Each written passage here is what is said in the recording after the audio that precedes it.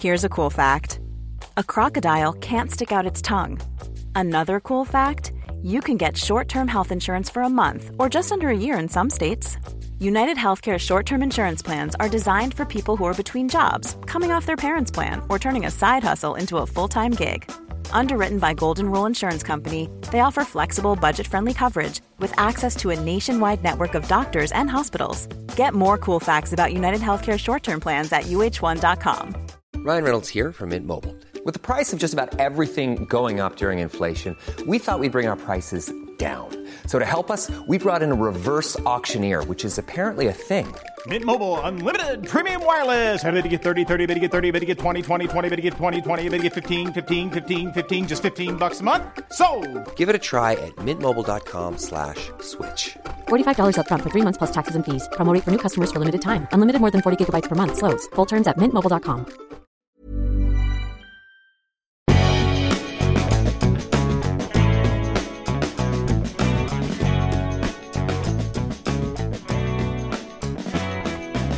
Hello and welcome back to Mads World.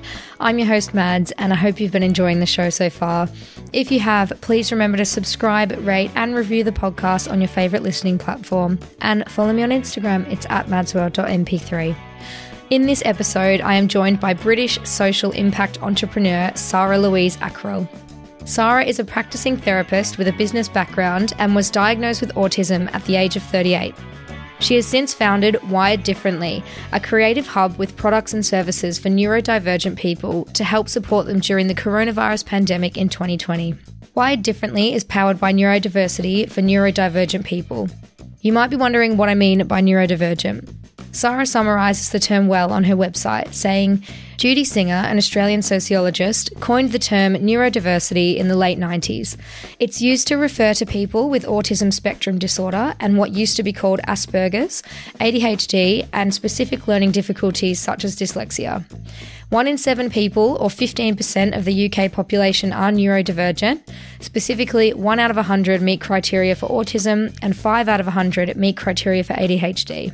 People with these lifelong conditions tend to struggle socially, at home, school, in the workplace, and in their relationships.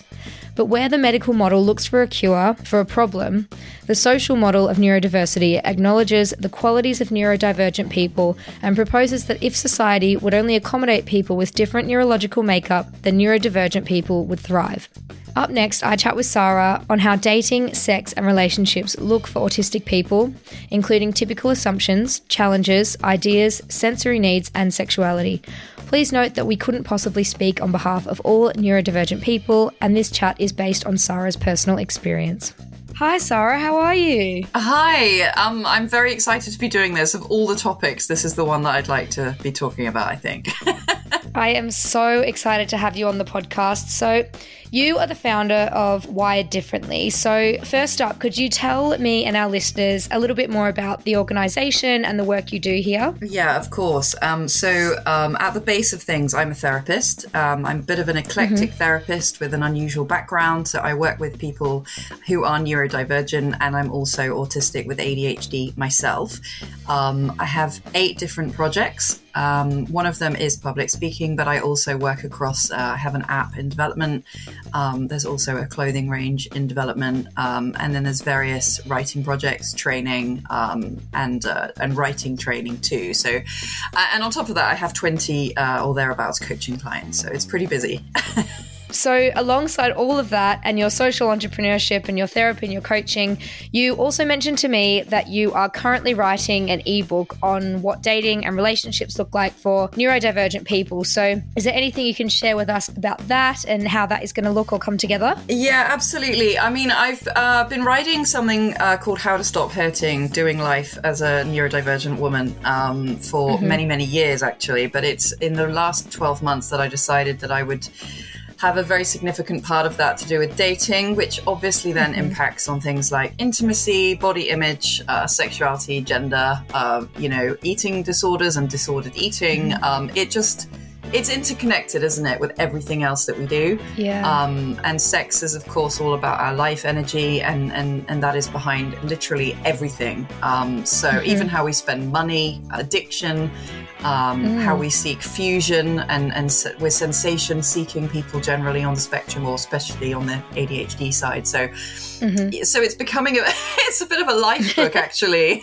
Yeah. Oh, it sounds incredible. I think once it gets released, I'll have to link it to everybody who listens to and supports the podcast. So if you're looking forward to reading that, don't worry, I will make sure it reaches everybody listening. So I've asked you on the podcast today to chat about these sort of themes, and I've divided our discussion into dating, relationships, sex, and support. So obviously you can't speak for every neurodivergent person out there, as everyone's experiences are so unique, but very true. I'm really looking forward to hearing your insights as an autistic person. So just to kick us off, I'd like to start talking about dating. So how do you personally select which people to date, and how do you go about meeting people? Okay, well, like everyone else, I've got little choice in the matter. It's very online, isn't it? That's how things are. I also work with collaborators, but pretty much alone, and I work from home. So the old days of meeting someone in an office or at a drinks party after work have kind of dried up for us, haven't they? How do I go about selecting people?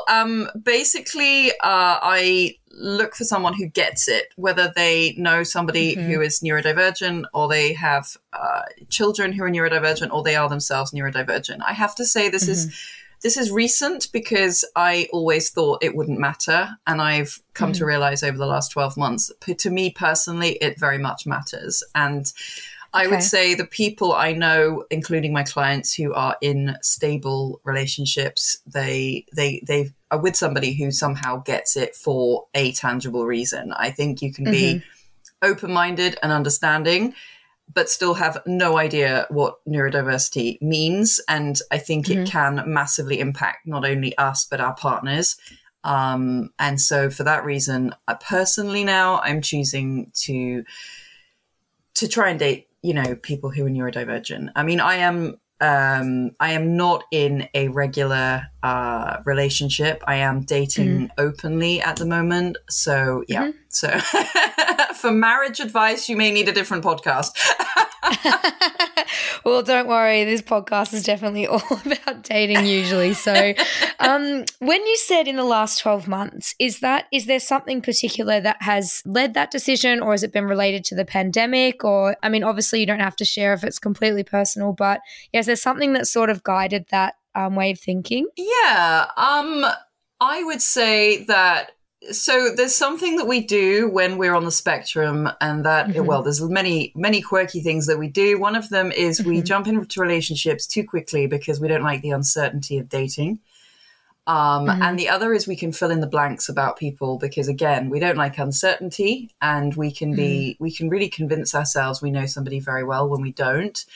And that actually was really brought home to me during the pandemic when I was building a relationship on WhatsApp with someone. And I realized at the end of the pandemic that I knew nearly nothing about them, but I'd given them my emotions and my loyalty and my emotional investment without actually, particularly getting anything back. And that is not necessarily the fault of that person. It's the situation. And it just brought home to me, actually, neurodivergent people do this filling in the blanks thing all the time, but it really highlighted it during the pandemic when most people could only get to know someone online. So what assumptions might people make about dating an autistic person? Wow, that's a really good question. I just want to be clear on the level of crassness that we get leveled at us through total ignorance and naivety, and nothing particularly badly intentioned, but I have, in the last few months alone, been told I look too nice to be autistic. I look pretty in my dress. I'm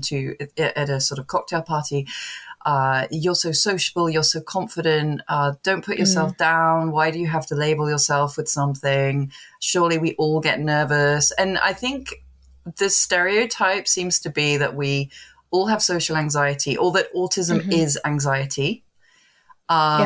many people say you don't look autistic, which is something that lots of autistic people get leveled at them. And it's funny in our community as to the answers that we've learned to come out with over the years, because, I mean, what a thing to say to someone. Yeah. I think that there's the problem that autism and ADHD are hidden disabilities or hidden conditions. Not everyone relates to it as a disability. I do, as it happens, but I think the problem is that we make the assumption that other disabilities are not hidden. And actually, I would say most disabilities are hidden. You can't look at someone because, you know, even if they're in a wheelchair, even if they're walking with a stick, even if they've got their arm in a sling, you still don't know what happened or what they struggle with. Yeah, absolutely. Do you see what I mean? So so definitely. we have to get through a certain level of crassness. And I think that people, the other week I was chatting to someone online, and it shut down completely when he said, I said to him, you do realize I'm autistic, right? Is that okay? And I think a lot of the time people haven't read your profile anyway, if I'm honest. I think it's very picture-based, which is a big problem, and you feel really invalidated. But this chap actually said to me, oh, well, I'm sure that doesn't affect you that much, you know, otherwise you wouldn't be on something like this. And I was like, I'm really sorry, I just can't go any further with this conversation. Yeah, it's just like there's no depth to that. It's sort of, you know, he's just brushed over it when you've completely opened up to him type thing. Yeah, and you know, this is the assumption. If you were that bad, quote unquote, you wouldn't be here. Yeah. I mean, that is kind of the underlying thought. Oh, Christ. And how quickly do you disclose that you have autism to someone on a dating app, or do you just go in straight away? Do you know something? I actually now have it on my dating profile. I'm not saying I would advise that to people, but I would say make reference to how you are, in inverted commas. And then it's for the other person to pick up on that. Because, and I have to say, I have never met so many nice people who I really get on with. I'm not saying that everyone you meet you're going to want something romantic with, or that you're going to be equally keen on everyone. But I have never met so many nice people who get me and who I get, and who are so genuine and so interesting, and had so many very compatible dates. That's been really enjoyable this year. Is that through dating apps? Yeah, through dating apps, yeah. Oh, that's great. Yeah, it is. And I think since my lockdown experience, it just hit me so hard that I was essentially dating myself. And that the other person was not what I had made them out to be. Not necessarily good or bad, but I just knew so little about them. That was what was painful at the end of the 15, 16-month experience. I just sort of realized I've been dating myself. I actually know very little about this person. Everything that I've got out of this, I've put in, and I might as well have been talking to myself for 16 months. And I think when someone's not ready for a relationship, it's easy for them to do that online, you know? Because they don't have to feel particularly ready in order to just chat with someone, and then you're under the impression they're super available. And I guess it can go one of two ways with online dating, in that you give too much too soon, especially in something like the pandemic, and you get to know each other too well before you meet, or it can kind of go the other way. That could be a positive thing or a negative thing, if you know what I mean. Or you feel you know them. I mean, how many times, we've all done this, I think, how many times have you had a WhatsApp on your darkest day and someone says something mildly amusing and you've replied with the crying, laughing emoji. And you're there in your PJs, 4 PM, eating crisps, feeling crap. You would not be getting out and going to a bar, and you're disproportionately overreacting to something which was pretty normal, with the crying emoji, laughing your head off, Stone you know. face, yeah. And it's actually so easily done. But if you had to get dressed and go and meet that person, you probably wouldn't be sitting there crying, laughing. So you can literally give off emotions you're not having, and you're connecting with people who aren't necessarily feeling it. And it's just made me very aware of our internal lives and our external lives not always being in sync. And I don't want to tolerate that anymore. I think the pandemic has taught us so much about the way, like what we tolerate, like the people we speak to, the people who mean a lot in our lives and who you let in. And I think before that, it was sort of blurred lines, like you'd chat to whoever, but we became really conscious of our time and where it was spent in the last couple of years, I think. That's very true, yeah. So what would you like neurotypical people to know about dating an autistic person? So I'd like them to know, them, the 84% of neurotypicals, I'd like them to know that yes, we are complex, and yes, we can be quite self-absorbed because we have a lot. If you imagine inside yourself, you're taking in 3 to 5 times more information from your environment at any given time. You've got loads of sensory stuff going on, which means that you're very absorbed with all your senses all the time. Or you're sensory seeking because you're kind of in a state of being hyposensitive rather than hypersensitive. Either way, you're being dictated to by your senses. So that's very absorbing. Then you've got quite a contradictory belief system whereby we tend to be known as, quite quaint, quite old school, nice old-fashioned values. If you watch something like Love on the Spectrum, which I'm a big fan of. I love that show. It's so good. I love that show. There's a lot of, I want Jodie's job. I'm just putting it out there. But I want that job. But basically, if you think about the fact that we're known as being quaint and old school, I have a friend who calls me Jane Austen. She says I'm like something out of a novel. But then at the same time, we can be into not necessarily monogamous relationships. We might be polyamorous. We might be into something like swinging. We might be into something alternative or into have fetishes. We might be really out there and really not what you expect, and at the same time really kind of prim and proper. I would say to neurotypicals, we're actually not that hard to get to know. You just have to ask us, how things affect us, and be prepared that we can't always articulate it because it is very complicated internally. And we also have a thing where we have difficulties with our proprioception, which is quite literally knowing where our bodies are in space. Okay. And this can actually make us feel very physically unsafe all the time. And we often need stuff that makes us feel safe. So, for example, a lot of us are very attached to things like weighted blankets, which is a blanket that is a 10% of your body weight, kind of anchoring you. Sensory stuff, skin brushing, certain types of food. We have certain comforters. We have our routines. They make us feel safe. We're not rigid. When we are with someone we feel safe with and we've come to trust, we can be witty and light and silly and childlike, but we can be very uptight, very rigid, quite melancholic if we are not able to be ourselves. And the world is not built for us. So every single thing we do, we are seeing through the eyes of people in a minority. And that is not us being oversensitive. That is a reality.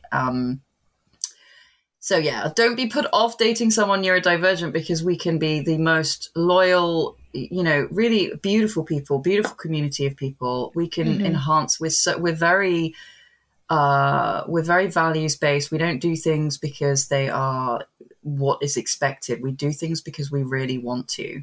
If we hang out with you, we really want to hang out with you because we would be so good on our own. We don't get together with people because we're uncomfortable necessarily in our skin. We get together with people because it's even better than being alone. I mean, that is the biggest compliment you can pay someone when you're autistic. That's lovely. You said something really, really great to me in the lead up to this conversation. So it was something you said about the priority for neurotypical people, the priority for them to know it's about how you feel and not what you look like. And just because you can't see something doesn't mean it doesn't affect you in every aspect of your life in every possible way. So can you tell me more about that? Yeah, I think this is common to people with all kinds of disabilities that are not obvious, which, as I said, is many of them. There seems to be, this is the thing, another reason I'm so interested in our internal lives versus the ones that we live when we pass our front doors, because what kind of world are we living in where we invalidate somebody to the point where nothing they feel matters because they look fine? And that's just so insulting, I think. Mm-hmm. And I think that relates to all kinds of people as well. Like if somebody seems fine, it's just about getting to that next level of depth and understanding of just humans and understanding that people might have more going on below the surface. Yeah, this is it. And, you know, I'm always surprised. What is the risk we're taking, really, that someone might lie to us and say they're not okay when they secretly are? Like, what, really? Do we think someone would have the time and the inclination to do that? That is so true. It does feel to me often like the biggest thing we're worried about is our egos might get a bashing, that someone leads us on that they're not okay when actually they secretly are. And I don't think, like, the rarity of that, who would do that? Exactly. I know. Yeah. And the fact that we're so frightened of this just tells me we have a really fragile ego, because really, if that's the worst that can happen to you, then we're okay. You know, life is good. So you also touched on their autistic people's sensory needs. And I'm just wondering, I was going to ask you about this later in the support section of the podcast, but I think now that we've touched on it now, it'd be good to address. So what are the best ways that people can support a person with autism sensory needs, and how do these need to be recognized and addressed? Okay, so we have hyper and hyposensitivities, as I've said. So everyone will be very different, but the principle remains the same. We have needs which are not petty. So if I'm used to having a weighted blanket at home and I'm going away, don't expect me to not take it with me because it looks childish that I have a weighted blanket with me. Like, I don't suddenly unvelcro my autism from myself when I pass my front door. You know, it's things like that. Yeah. I had a partner who was really bothered by the fact that I put on ear defenders when we went to the airport. We'd had a blazing row before we got to the airport, which made me even more sensitive. And I was feeling pretty psychologically unsafe anyway, because, as I've said, we feel very unsafe a lot of the time. And so my sensitivity, just like when I'm tired or stressed or whatever, it was through the roof, you know. So I had my ear defenders on, and I could see through the whole trip he was just dying of embarrassment and thinking, God, when my parents pick us up the other side, please take those things off your head. I could just feel that was what he was feeling and thinking. But it's kind of weird. It's like behind closed doors, you have strategies, but they have to then leave the house. I mean, I can walk around the supermarket with sunglasses on because the, you know, god-awful lighting in those places. I go to somewhere like Boots and I literally dissociate. It's just like, the amount of meltdowns I've had over the years in Boots is just like insane. And it's the same in offices for people. And it's the same with employers. They also expect us to unvelcro our autism and our neurodiversity from ourselves at the door. Yeah. Do you know what I mean? This is why my company is developing a nationwide network of home working positions, because I'm just so appalled by the way that the working world is going and the fact that it excludes more people than it includes. So to answer your question, it's about just accepting that we have these needs. We're not being babyish. We're not making a point of, hello, I'm autistic here with my headphones on or my blanket. If we have to listen to you while we're scrolling on our phone, don't assume the worst. Some people, it's the only way they can connect to what you're saying is by squeezing putty, scrolling their phone or something at the same time. You know, if you're running a training session or whatever, like, don't assume the worst is something that comes up. Whenever I get asked advice about, you know, dealing with neurodivergent people, as it were, I often come down to just don't expect the worst, or don't think the worst of us. You know, if we're doing something that's bothering you, just say, why are you doing that? Well, because it's comforting me. And I guess it's just like being empathetic with anyone. Again, it's just ask. If you don't know, just ask. If you don't know, just ask, and also question your ego, because if it's that bothering to you that somebody next to you has headphones on or something, then, and you don't want to be seen with the girl with the ear defenders on or whatever, then, you know, because you think that looks too, I don't know, special school or something in inverted commas, then, well, I'm sorry, but this is who you've chosen to date. Yeah. You know, love me, not love my ear defenders is definitely the motto. What is an ear defender? What does it look like? Ear defenders, they're kind of like, they look like modern day headphones, fortunately, because in the past when everything was tiny, they looked really obvious, but now people generally think I'm listening to music and they're like, oh, what are you listening to? And I'll be like, well, nothing. Silence. Yeah. But yeah, they look like really kind of chunky headphones. So nowadays you can pretty much look okay. I guess if the person knows they're related to autism and they're particularly sensitive about sticking out, then it could be more of a thing. That kind of leads into my next question about challenges. So how does dating differ for autistic people alongside sort of trying to find a level of understanding with that person? What are the other particular challenges that people with autism might face when starting a new relationship or down the track in a developed relationship? Yeah, what are sort of some of the challenges here? I think on a personal level, we often struggle with the fact that by being autistic and ADHD and having associated conditions, we can feel broken because we've often had life paths where we've had a disproportionate amount of bullying. Here in England, we have something that I know the French always used to call the English disease when I lived there. School bullying is a massive problem here, and even more so for people who are neurodivergent. We take that into our lives and we feel broken. So I'm very lucky in the sense that I'm classed as a social impact entrepreneur, run a business based off everything that I've ever been through. So it's incredibly cathartic as well as, doing well and touching people. And I get a lot of messages saying, thank you for setting up Wired differently. Just discovering you, just reading your website has made me feel validated. And that's beautiful. But most people don't get that. Like they might be neurodivergent, but they might be an accountant or they might be neurodivergent and, I don't know, run a riding school or hairdressers or they're not being told and fed back to every 2 minutes on neurodiversity. It's another bit of them that they're wondering whether to mention or not. Mom deserves the best, and there's no better place to shop for Mother's Day than Whole Foods Market. They're your destination for unbeatable savings, from premium gifts to show-stopping flowers and irresistible desserts. Start by saving 33% with Prime on all body care and candles. Then get a 15-stem bunch of tulips for just $9.99 each with Prime. Round out Mom's menu with festive rosé, irresistible berry chantilly cake, and more special treats. Come celebrate Mother's Day at Whole Foods Market. Jewelry isn't a gift you give just once. It's a way to remind your loved one of a beautiful moment every time they see it. Blue Nile can help you find the gift that says how you feel and says it beautifully, with expert guidance and a wide assortment of jewelry of the highest quality at the best price. Go to BlueNile.com and experience the convenience of shopping Blue Nile, the original online jeweler since 1999. That's BlueNile.com to find the perfect jewelry gift for any occasion. BlueNile.com.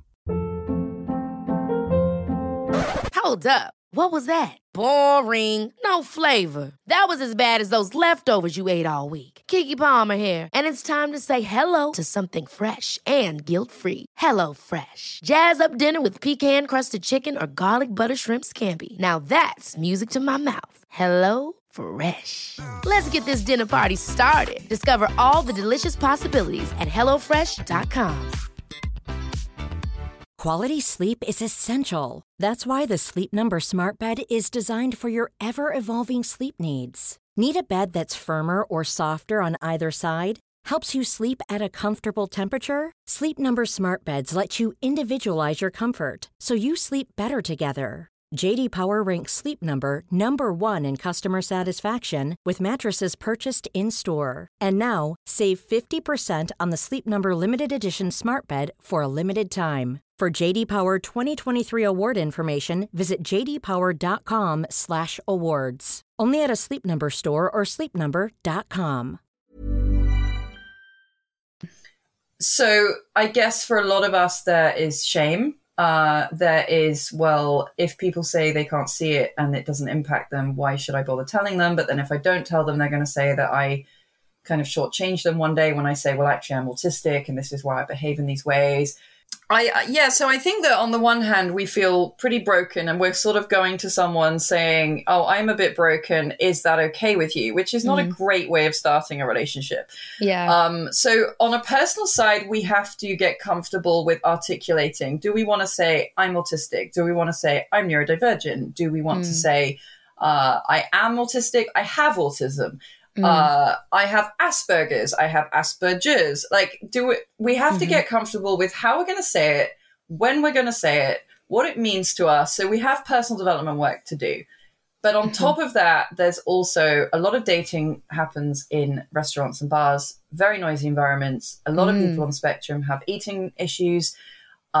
Personally, eating out has always been a massive thing for me, almost obsessional. I will wake up in the morning and research the next restaurant I'm going to. Mm-hmm.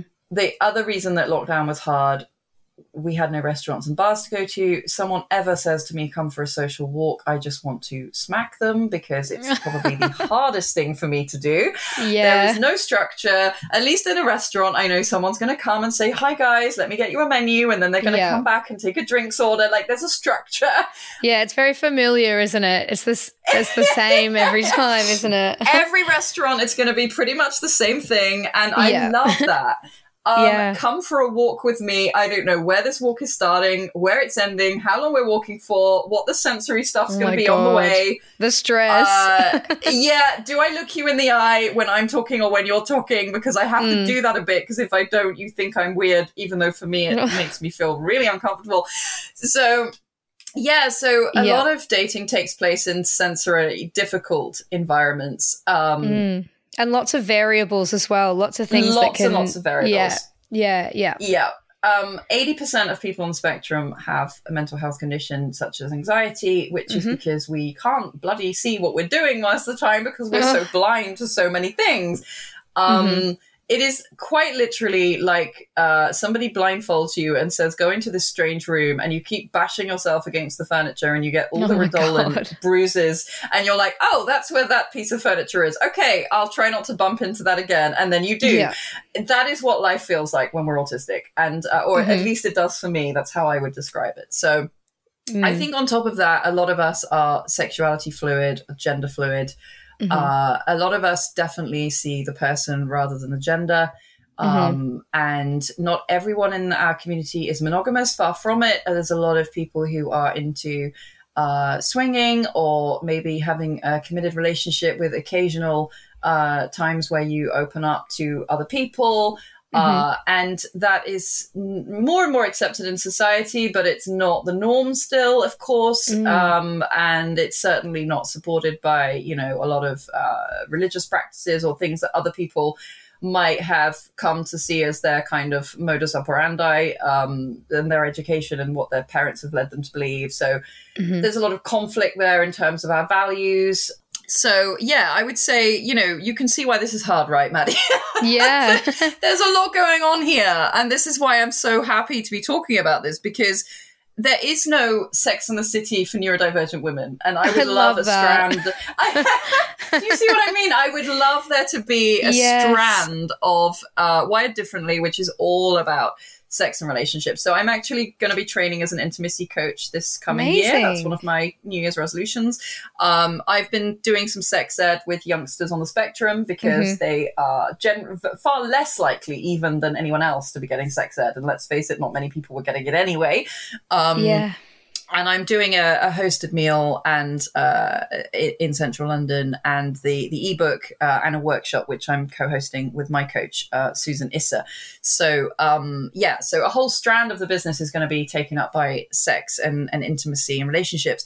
But I want this funky. I mean, personally, I would not watch Sex and the City right now. It makes me cringe. But if I think of the me 20 years ago loved it, and I want to have that feeling again. But I'd love to see 3 or 4 ND women. That would just be the coolest. It would be so honest. Now that you've got all these qualifications and all this work, I think you need to write it. You need to make this show for neurodivergent people. I don't tell any of my investors that, because they already think that I'm crazy and have way too many projects on the go.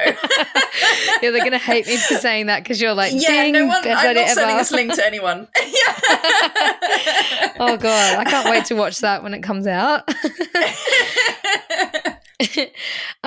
So what are some date ideas that could be enjoyable for autistic or neurodivergent people? And I guess this is going to be quite a personal choice or personal recommendation for what you like. And I know you mentioned that you liked structure and restaurants because it kind of has that familiarity to it. Is there anything else that you think could be a good recommendation for people? From where I'm concerned, I think I'm suited to dating. It's very me. I come from a luxury hospitality background in my first career. So I'm fine with all of that. That's the bit I can do. I can do the restaurant. It's when you get a few dates in and you start feeling something for someone or intimacy where that was my challenge. But I would say, as a general rule, doing something where you can be alone together is ideal for many neurodivergent people. So I'll tell you something really sad. My dream is to meet someone who I can just read who I can just read next to.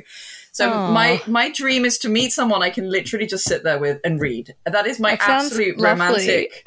Yeah, it's like, sod the white dress. I just want to get a book and sit. And I actually had a friend recently who married her partner in Nicaragua. And one of the things that they love doing together is just lying there and reading. And I'm like, that is goals. Oh my God, that is so goals.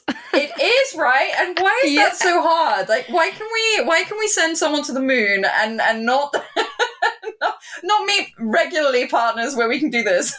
Seriously, I think you need to just put this in your dating profile and write, I just want someone I can lay next to and read. Don't talk to me, just read next to me. Well, you're clearly into this too. I think there's a thing here. This is like a fetish perhaps, but it's just so... I had a friend recently who said to me, what, you've never found that? Like, I mean, most of my friends know that I'm obsessed with books and books make me feel safe. But yeah, I just find it hard to let go because, you know, we have all kinds of quirky stuff going on. So when we're around people, we have this thing. It's a bit like emotional Bluetooth that switches on. Oh and my it's God, constantly I love scanning that. our environment for threats. Yeah. It's emotional Bluetooth. And it's exhausting. Emotional Bluetooth. It is exhausting. So I have a lot of clients who are, because of reasons of finance, living with other people. And actually, if they had the money at the moment, they would live alone because neurodivergent people, that is pretty advisable a lot of the time. We can make great parents if we're single parents. We can make great partners if we don't have children. Like, balancing all of it is something that a lot of neurodivergent women do and then get very close to burnout very often because they're balancing multiple roles at once. But for reasons of finance, lots of people are living with people. So our Bluetooth is constantly switched on. Even if they're in the same building, let alone the same room. So we can't switch off. We can't feel safe. We can't relax. So relaxing with someone is like the holy grail. The holy grail. So yeah. So in order to, where you would think it would be a minimum, right? In a relationship, relaxing with someone, you would think that is the bare minimum. That's how sad this is. But, in terms of dating somebody who is on the spectrum, if they can do something together but alone with you, that is like heaven. So, for example, if you go and do galleries and things together, you don't have to look at each other in the eye. You can be side by side. You have a focal point which you're sharing and enjoying together, but it's not necessarily intense. You can play video games together. You can go and see a show where there's less emphasis on maybe conversation throughout the activity. So you could desensitize while you're enjoying the activity and then maybe debrief afterwards where you're having your social time. You could go and do something that's absorbing, like, I don't know, archery or pigeon shooting or whatever. You could just be together and side by side, but not necessarily this one-on-one. I mean, bless them, but when you look at Love on the Spectrum, what are you doing? You're taking people who are neurodivergent, you're sitting them opposite each other, teaching them how to be neurotypical, how to ape everything. Then they're having burnouts because they didn't know if they performed well enough. It's actually not natural. What that program should have done is had people just go off and do activities together. It would have been a lot more representative of what people on the spectrum need when they're dating. Because also the whole point of it is to get to know someone. Well, this is the thing. I think neurotypicals can learn from that too, because dating is very much dinner and drinks. And as I've said, I'm the first person to love that. But when you really think about it, what are you really seeing of that person having dinner and drinks? Yes, you get to see that they weren't a complete asshole to the waiter. Okay, tick. Yes, you get to see they split the bill and they didn't have to do the macho paying for everything and they didn't have to not pay anything. Like, everything was 50-50. Okay, great. But it's very minimal. If you want to spend time with someone and give yourself to that person on an exclusive basis, you're offering up something pretty serious. And how do you do that off the back of dinner and drinks? You literally have seen 5% of that person. I love going for an activity as like a first date because you can see if it's something like mini golf, you can see if that person, like how they react under pressure, how they do in terms of like competitiveness. Like I love doing something like that. And in somewhere like London, there's so many things you can do. Like you can do axe throwing, you can do golf, you can do a cooking class, you can go and see live music. Like there's so many different things you can do. And I think especially coming out the pandemic, it's just such a fun way to like spend your time because if you're stuck on a date with someone and you're just having a drink and you're kind of like sitting there and you're a bit bored, you know, of course that's going to be boring with someone you don't know. It's very like a job interview, you know, it's not dating's supposed to be fun. And if it's not fun, like you're not doing something fun, like it's going to be boring no matter what. It's true. And a lot of my clients will say at some point in their therapy and coaching journeys, you know what, we're the ones that are supposed to have social and communication issues. And yet some of this stuff makes no sense. And we can be so quirky and witty and engaging. We can be great, but we don't play the neurotypical game. But as I said, I don't think a lot of neurotypicals are getting much out of that either. Yeah, that is so true. It's kind of like when you really step back and look at it and look at the rituals we do and, you know, look at meeting up with a stranger from a dating app and just sitting right in front of them, staring into their eyes and talking about, you know, your family or, you know, what you do as a job. It is such a strange thing, like a strange concept, isn't it? So it is kind of good to take a step back and analyze why we do what we do. Yeah, and also I did have a friend say to me, my friends have been very useful this year in the sense of pointing stuff out to me that I just hadn't seen about how I was approaching dating. So because of the sensory stuff, a lot of people on the spectrum so some people hate sex, some people hate being touched. They might be asexual. Some people love sex. They love the sensory stimulation. They can even use it as a coping strategy in the same way as you would drugs or alcohol or overspending. You know, you can use it to relieve tension or anxiety. And also there's that existential thing of being very separate in life and desperately wanting to fuse with someone and just lose yourself in that other person. So we all have that existential stuff. But I think that when it comes to dating, we have to get a lot better at asking the right questions. We have to have our behavior match our intention. So if we're jumping into bed with people, but we want something meaningful, it is not through sex you're going to find out if that person cares about you. It just isn't. It's such 100%. A naive interpretation, you know, and you can feel that something is super meaningful and actually it's just super sensory. Yeah. God, I'm learning so much. This is one of my favorite podcasts I've done. I'm really enjoying listening to you. I'm just really glad to have the chance to say stuff that I hope someone will listen to and go, oh my God, that makes sense. And now I'm going to go out and I'm going to date the way I want to date and I'm going to own who I am. And if people don't like it, then the one that likes it will be there and have more hope, you know, because we can feel really hopeless when we're dating. So moving on from dating just into relationships. So apart from finding someone you can read next to, what does a successful romantic relationship look like for an autistic person or a neurodivergent person? So I think that we're very loyal people often. We make good team players. So I think seeing things seeing a relationship as a project, protecting what is there at the center, going off and doing your thing and coming back to base and checking in with each other. That mixture of autonomy and bonding would be great. Again, doing the personal development work on ourselves to check in with, you know, where do we need to work on ourselves? Because we do. And unfortunately, you know how sex therapists, they'll always say, actually, I talk about either a lot of bad sex or stuff that's not related to sex at all, because sex problems and relationship problems are where other stuff surface. Yeah. Other issues will surface because, you know, where did we first learn what relationships look like? We learned it from our parents and caregivers. We learned it from significant adults in our lives. Where did we learn some of our values from? Well, a lot of it we have learned from the media, like it or not, and whether we realize that or not. I remember I grew up with some really warpy thoughts. I remember a guy kissing me when I was or a little boy kissing me when I was at primary school. And I spent months thinking that I would have to kill myself because I couldn't get married at that age. Kissing a boy at that age is really wrong.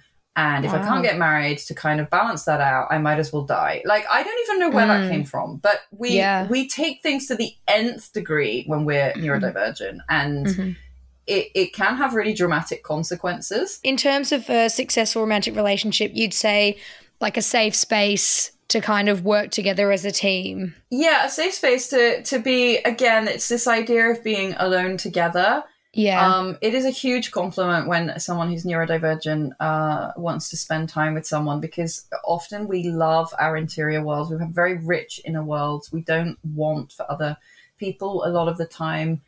This is why we can appear quite self-absorbed, because I think people on the outside feel sad sometimes that they can't have an effect on us, or they can't hang out with us, or they find it frustrating. And it can, when you're around someone who's super self-sufficient, it can give you the feeling of being really unneeded and unloved, but actually that's our egos, and we need to check in with that. Yeah. And then I think also be more open to interpretation, because neurodivergent people are far more likely to interpret relationships in a very different way to the norm.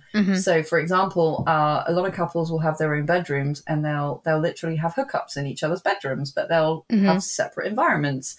A lot of people on the spectrum will have things like OCD, or they don't want their stuff being touched. They need an environment where they in one room of the building, of the house, of the flat, they control everything. There are people that need that. So if you have a couple's bedroom, I've never understood that concept. You know, I used to live in Paris. The average couple in Paris live in something like 25, 30 meters squared. Yeah, you that's have a crazy. row. I mean, no wonder they're all having affairs, right? Because there's literally, unless you're going to go and sleep in the shower. Yeah, exactly. Unless you're going to go and sleep in the shower or the sink.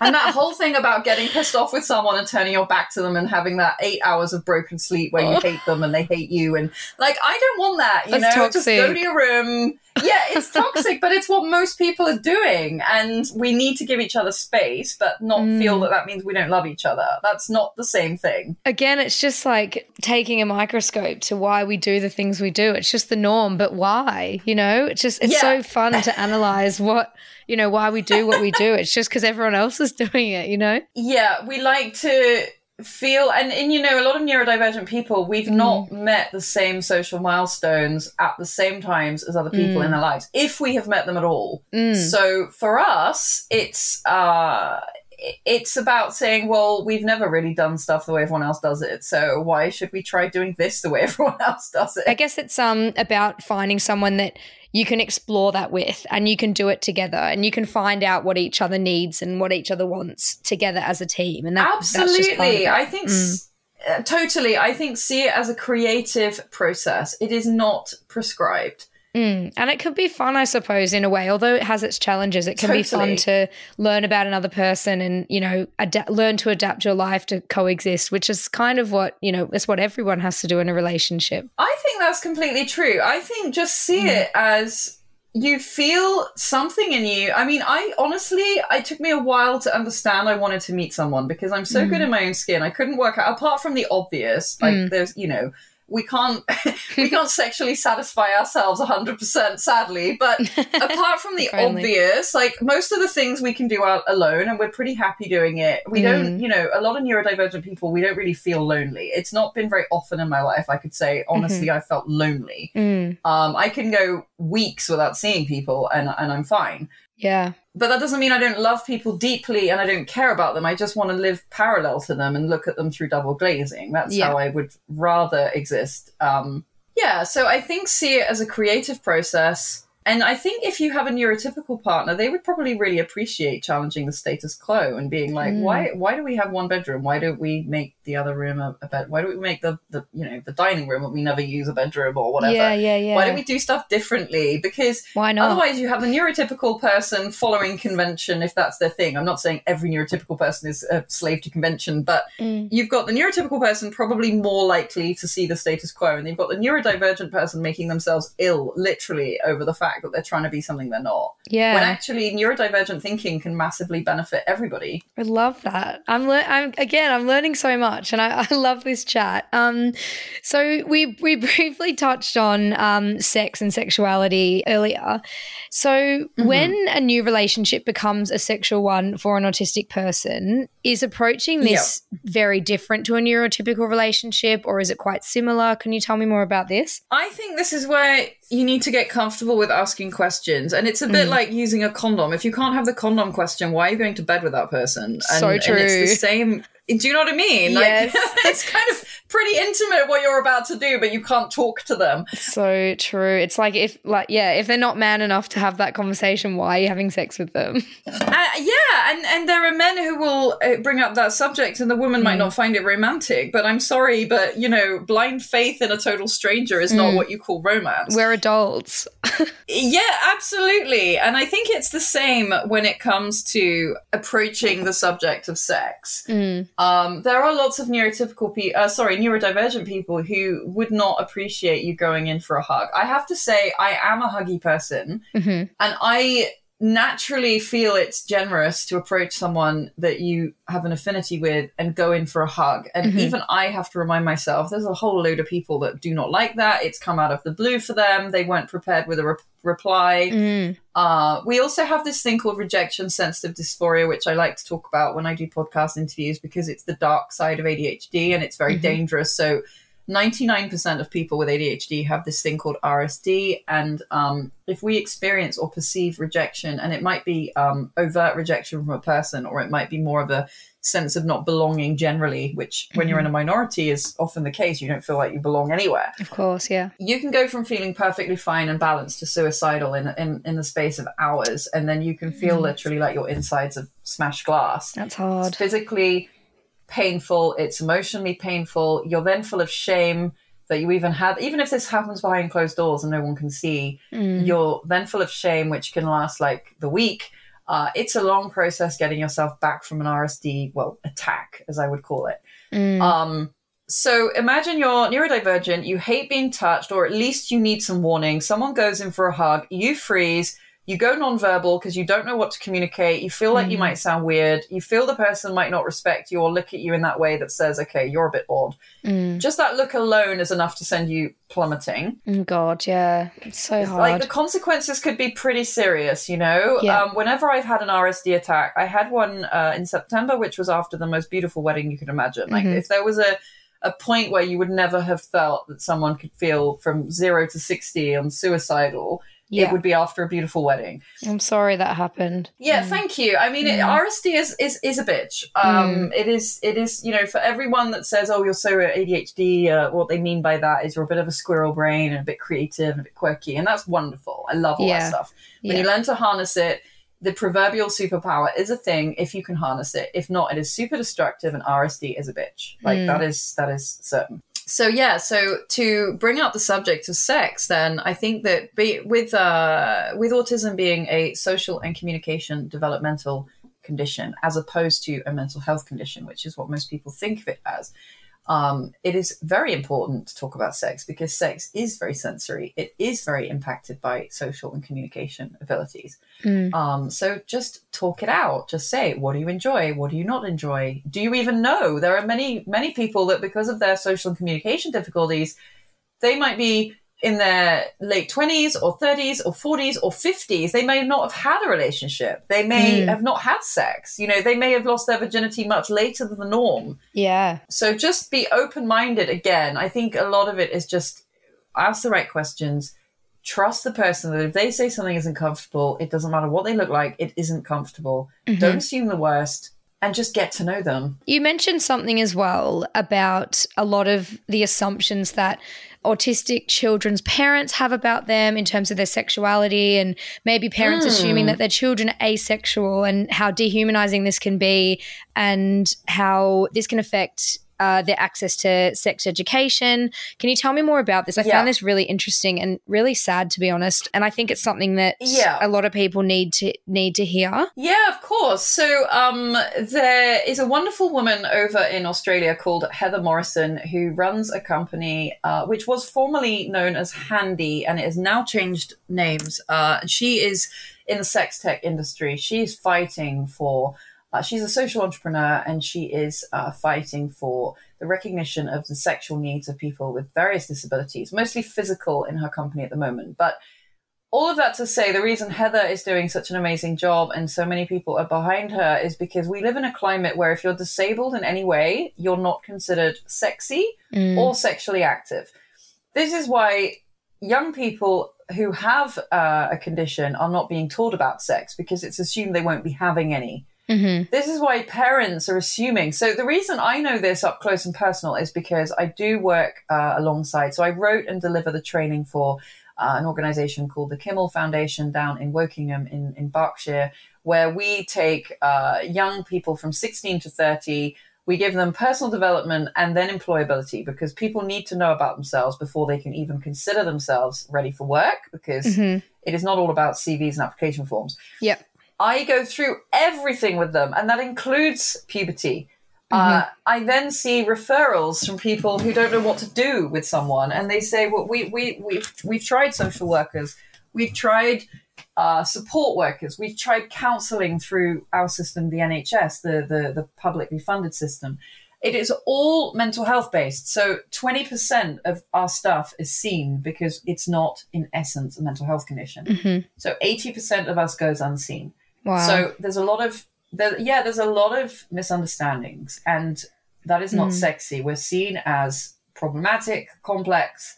We're seen as not needing people. We're seen as unconfident. We're seen as antisocial. Why would those people be having sex? Okay. And it's just not true.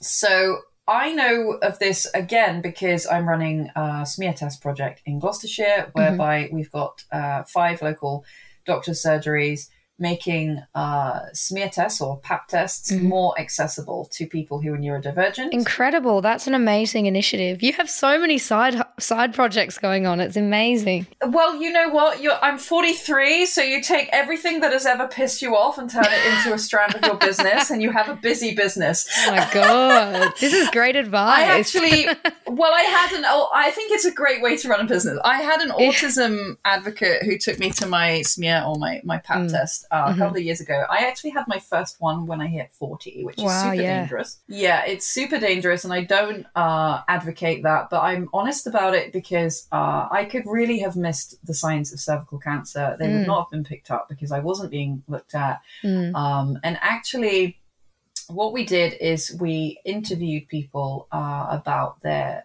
smear tests, and we said, have you had one? Do you know what they're for?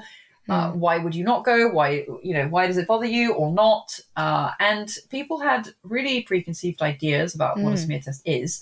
Personally, I dissociate. I have bitten doctors. I've kicked doctors. I've screamed. I've screamed a hospital down before because I was constipated, because I'm so sensitive to pain.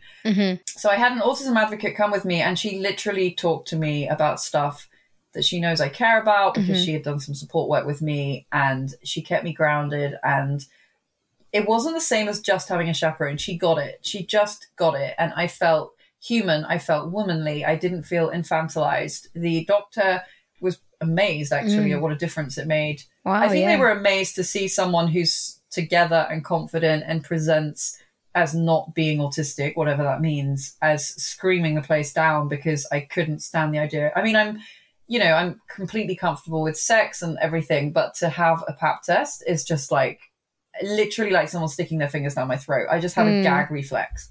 Well, she sounds like an amazing woman, the woman who took you. Oh, she is amazing. And I really think that we need to roll health advocacy out nationally, because we need bridge builders between GPs, who tend to be, by nature of the length and cost of their training and backgrounds, middle class, upper middle class, Then you've got them talking to people who are, they're in the medical model as well, whereas neurodiversity is born of the social model of disability. They speak a completely different language. I have very often sat in doctor's surgeries translating for a sort of, I don't want to be cliched, but I think you'll find the stats of working class GPs pretty low.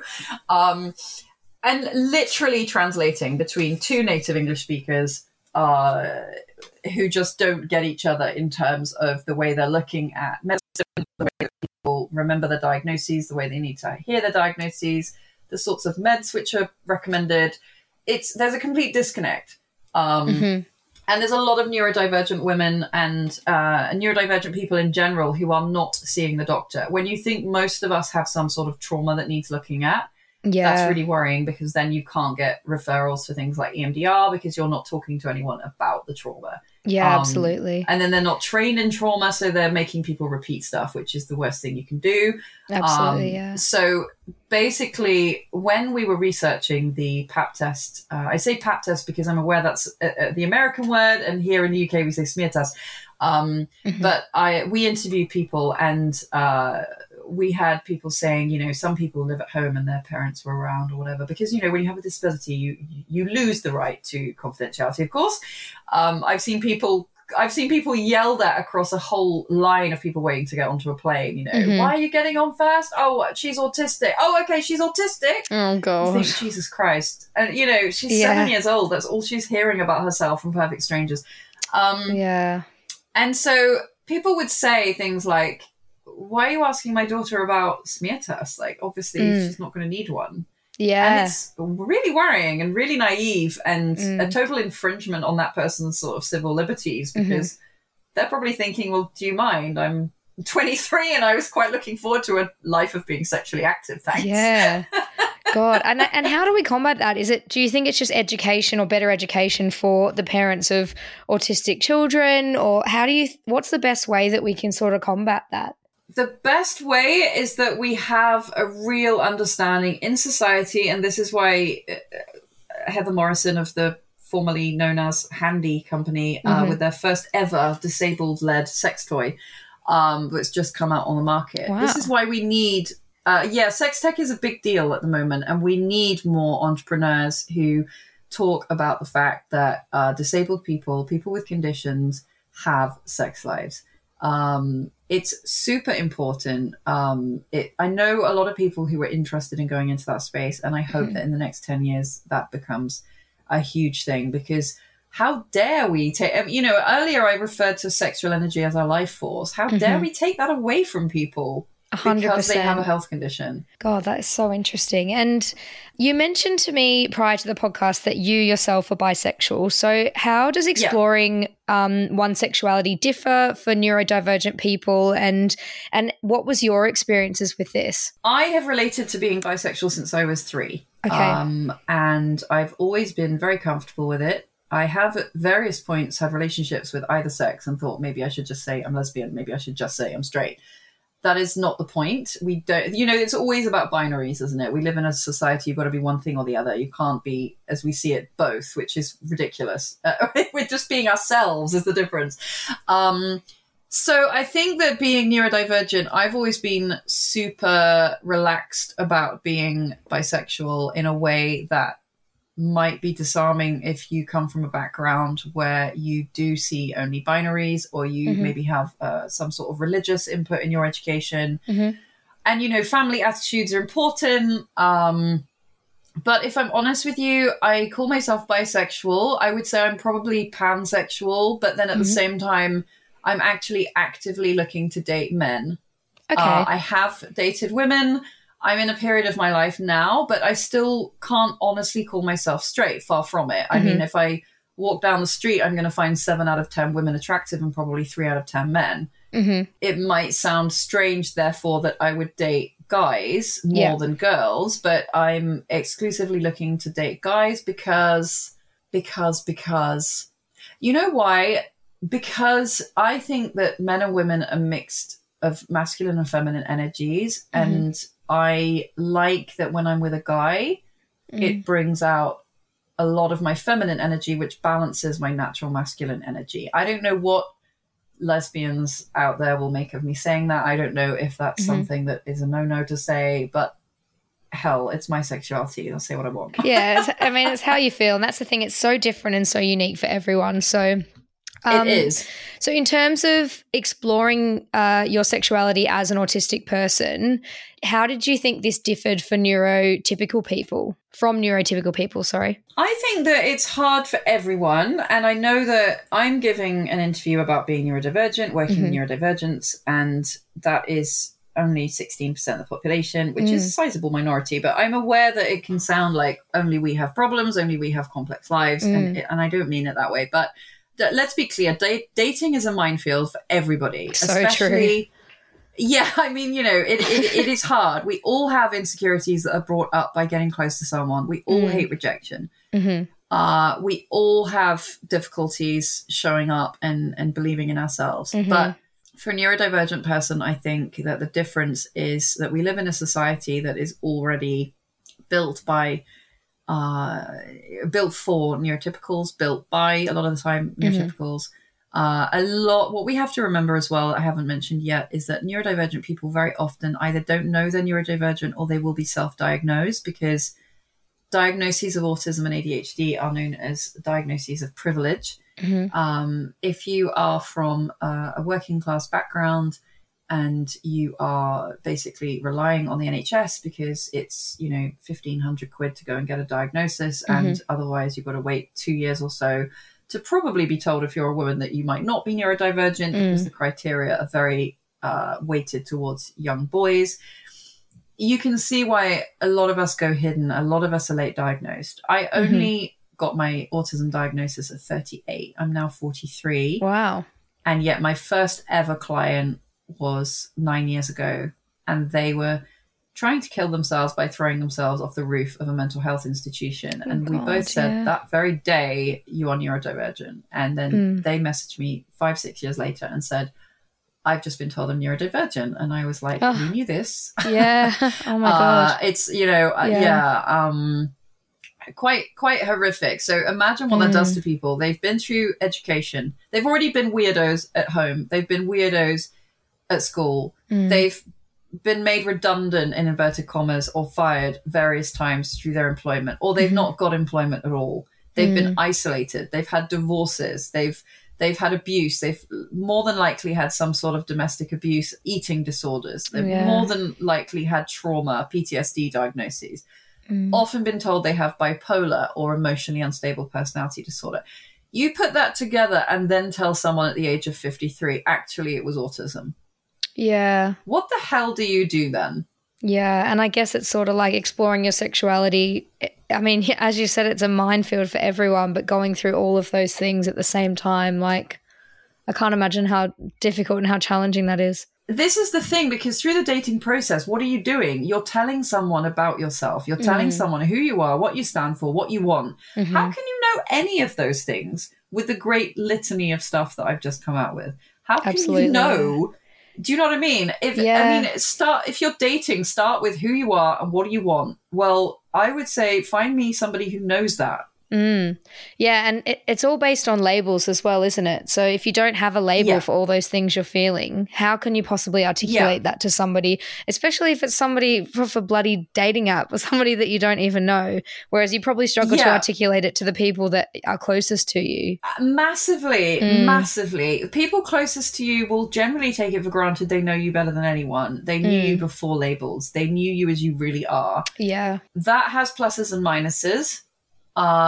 There's a bit of entitlement that comes with knowing someone and being familiar with them, in the sense that we tend to overlook glaringly obvious things that maybe their friends are more likely to see because they'll see them objectively, firstly, or more objectively. And they'll see them outside the home where we're not regressing into our family roles. So yeah, there's lots of things weighted against us. There's this very, you know how you go to the fun fair, you get the hall of mirrors and everything's a bit warpy and weird and you don't quite know if you're on solid ground. Like, that is what it's like. Yeah. So communicating clearly who you are and what you want is made virtually impossible. And that's why we need patience and we need people to take time to get to know us, because we are hard to get to know, but my goodness, it pays off in spades. Oh, yeah, absolutely. And speaking of communication, so I just want to quickly chat about support. So what is your advice for how people can better learn about and use communication strategies for autistic people? Communication is one of the favorite areas I work in my coaching and therapy, because we're very complicated, as I've said, and communicating that to the outside world, it does feel like you have to recruit your own special envoy to work between your head and decode you for the rest of the world. It is exhausting, but self-advocacy is kind of like our health insurance policy. So I do a lot with people where we literally brainstorm. I do believe I'm one of those really annoying sunny Pollyanna type people that believes they can brainstorm the way out of everything. But if you take something that is stressing you out, don't tell yourself, it's easy, why can't I do this? The definition of something that's easy is something you find easy. If you're having to beat yourself up and tell yourself something's easy, why can't I do this? Clearly there's something not going right. Yeah, it's not easy if it's not easy. It is not easy if it's not easy. And this is where we've internalized a huge amount of ableism and also homogeneity. There's nothing to say something is easy or that it's hard. And there's nothing to say we should find something easy because the next person does. If you come across something, whatever it is, I get people say to me, Sarah, I just got this email from a guy and I don't know how to reply. I don't know what they mean, because a lot of us have context blindness. I will shut down if I don't understand what someone means by something, but I don't want to be seen as, you know how sometimes we get accused of, oh, you're always raking over stuff, or why can't you just leave it? Why can't you just move on? Yeah, overthinking. Well, I can't process it because oh my goodness, I hate that. Somehow it's okay to call someone an overthinker, but to say to say to someone they're shallow and underwhelming is really offensive. And I have never understood this. How is it okay to say to someone you're an overthinker when you can't say the opposite? It's just so weird to me. Oh my God, that is so true. They're literally direct opposite. You can say you're an overthinker, but if you're shallow, then that's like completely wrong. Maybe it's how rude would that be? Yeah. Oh my God, that is so true. I think something that has come out for me in this podcast and something that I've learned, and I think it's really helped that you have been just so open and so honest throughout the whole podcast, is just asking the questions. And that is the main thing about communication. If you don't know, then just ask. That is just what has really come out for me through this podcast. Yeah, and I think, as you said earlier, that's true of everybody, because, you know, we all put a face on. We don't mean to, and thank goodness we do. Otherwise, we'd all be having panic attacks and screaming at each other day long. I'm often surprised with the amount of insecurities we all have, that we all manage to get out of bed and function every day. That's and so some true. of us don't at certain periods of our lives, you know. Yeah. But we have to have a front. We have to have ego to survive social life. But yeah, there also has to be a limit at times. But we have to ask questions. When you're a therapist, one of the biggest things that you can learn to do is ask the right questions and challenge the right things and listen to what's not being said. I must admit, I'm not as good at doing that in my personal life as I am as a therapist. And it's easy to do it through a non-subjective lens, like an objective lens. You can always help your friends with their problems, but when it comes to your own life, I feel like it's hard to look inward sometimes. It's very true. And neurodivergent people have this thing where we can do things for other people. We can't do things for ourselves. We can feed a family, but we won't eat. We can fill a form out for someone else, but we can't fill the form out.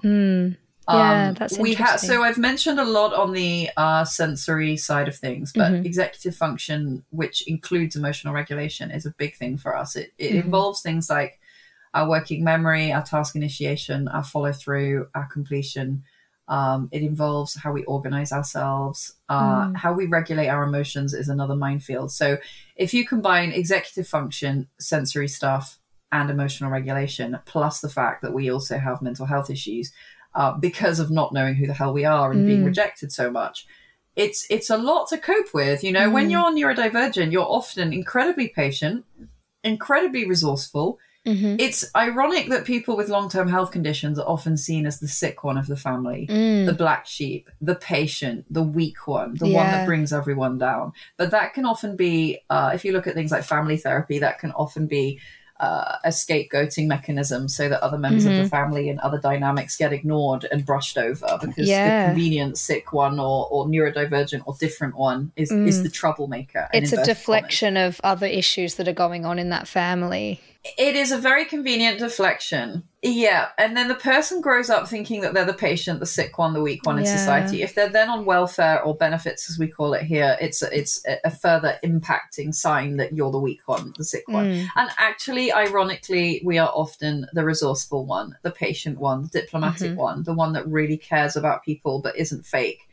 The one that won't just pay lip service to people but will give a compliment because we mean it. Like, there's a lot of genuineness, there's a lot of depth. And probably a lot of support that's coming through that people may not shine a light on in situations, because, as you said, it's an easy scapegoat to sort of pass the blame on, when really it could be more. You could be more of a support network in that family than people realize. Absolutely, you can be seen as an adult because you know. Sometimes I say to clients, it's funny how your family see you as the sick one and the weak one, but you're the one that does the childcare. You seem to be the family counsellor. You're the one that's lent everyone money that you've saved over the years. You know, you're the one that has you know, done all these amazing things that you minimise because you're the weak one, and it really does give a different light and slant on people. And then I learned over the pandemic that I can pour all of that stuff into having a business, and that's a far better far more fruitful avenue. What did you say? Things that piss you off, you've got to like lean into them and make them and turn fruitful. them into a business. God, there's such great advice. So my final question is, just for everyone listening, what are the best resources for people to learn about neurodivergent relationships? Obviously, apart from your business Wired Differently, which I will link in the bio, are there any other resources that you can suggest? And I'll link all of this in the episode show notes. Yeah, absolutely. I think that being online is really valuable. I know a lot of people who are neurodivergent, or they're therapists who are seeing neurodivergent people and likely neurodivergent themselves. They get a lot out of TikTok. They get a lot out of Instagram, YouTube videos, TED Talks. I'm a real fan of Scribed, which is about £10 a month, and you get it's like a Kindle Unlimited for people who are really geeky about personal development, psychology, and business, which is ideal. Yeah, I love Scribed. And I have a community of followers on LinkedIn, which I love. I mean, literally, I can be really like tired and not wanting to think about work and just being in my thing and maybe having a meltdown and, you know, just chilling out, having a meltdown. And I will actually turn LinkedIn on because I feel healthy and accepted and like life is okay again, because the diversity, equity, inclusion community on there and the neurodiversity community on there is just wonderful. It's super exciting. If you want to see when neurodiversity is going, it's great to be on LinkedIn right now. Yeah. Amazing. And, you know, neurodivergent people, we love online resources. It's a good job because there's absolutely sod all else out there for us. So I think that's probably a good thing. And yeah, find your tribe, find your role models, because role models show you stuff's possible. That gives you hope. That lifts mental health issues. We definitely need a lot more role modeling going on. We need to just be honest. Sometimes I get a bit riled by so-called authenticity on social media because it's another layer of fakeness, but you know, we're all trying desperately to be authentic and also protect our egos. I get that. We're all doing it. It's more deflection, isn't it? It is more deflection. And I think also, you know, the great thing about being neurodivergent is technically you can always be an expert, because I think Malcolm Gladwell says 100,000 hours in a subject technically makes you an expert. And we are the world's best researchers. I mean, last night, my brain would not let me sleep until I'd done 4 hours research on the niche perfume business. Wow. Is that your next I business? need to know. That is literally, honestly, reading about indie perfume creators. Like, I literally was awake until 2:00 this morning I think I started researching that at 9:00 last night and did not look up. Yeah, so we're really good researchers. So thank God, because research helps us self-advocate. I think also there's a lot of neurodiversity coaches out there now. I would definitely choose one who is neurodivergent. A little bit like, you know, I like to go to a doctor that tells me about their mental health issues. I like to go to a therapist that tells me they went into it because of stuff they'd had. I like that. I'm somebody who will have a meltdown and post about it and then get people say, actually, could you be my coach? If I was working with neurotypicals, they'd be like, oh my God, who is this unstable woman? There's no way I want her to be my coach.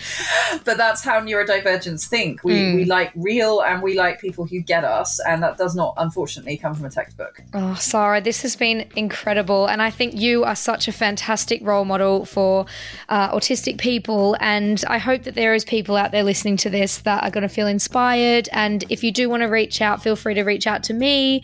I will put links to Wired Differently in the show notes as well. So if you want to go and read more, you can do so there. But thank you so much for coming on and chatting about all of this with me. It's been so much fun and so interesting. Thank you. I'm very lucky that I can think about things like this on difficult days, whereas a lot of people, if they're in a job that's not to do with neurodiversity, they can't do that. And I like to speak on their behalf to an extent, but I would like a lot more people to have a voice. So I'm very grateful. Thank you. Thank you so much. I hope you enjoyed my chat with the gorgeous Sara. Please let me know on my Instagram. It's at madsworld.mp3 or on my website, madsworld.co, if you have any stories or thoughts or opinions of your own to share. Love and elbow taps. Peace.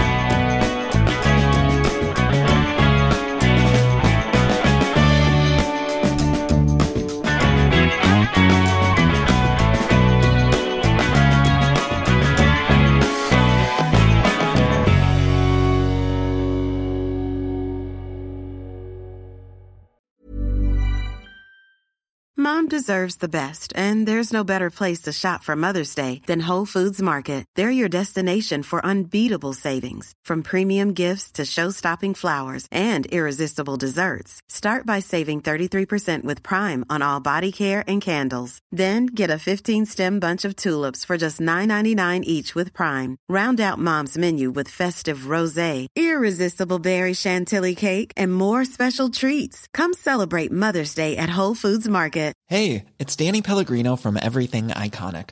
Ready to upgrade your style game without blowing your budget? Check out Quince. They've got all the good stuff, shirts and polos, activewear, and fine leather goods, all at 50 to 80% less than other high-end brands. And the best part? They're all about safe, ethical, and responsible manufacturing. Get that luxury vibe without the luxury price tag. Hit up quince.com/upgrade for free shipping and 365-day returns on your next order. That's quince.com/upgrade.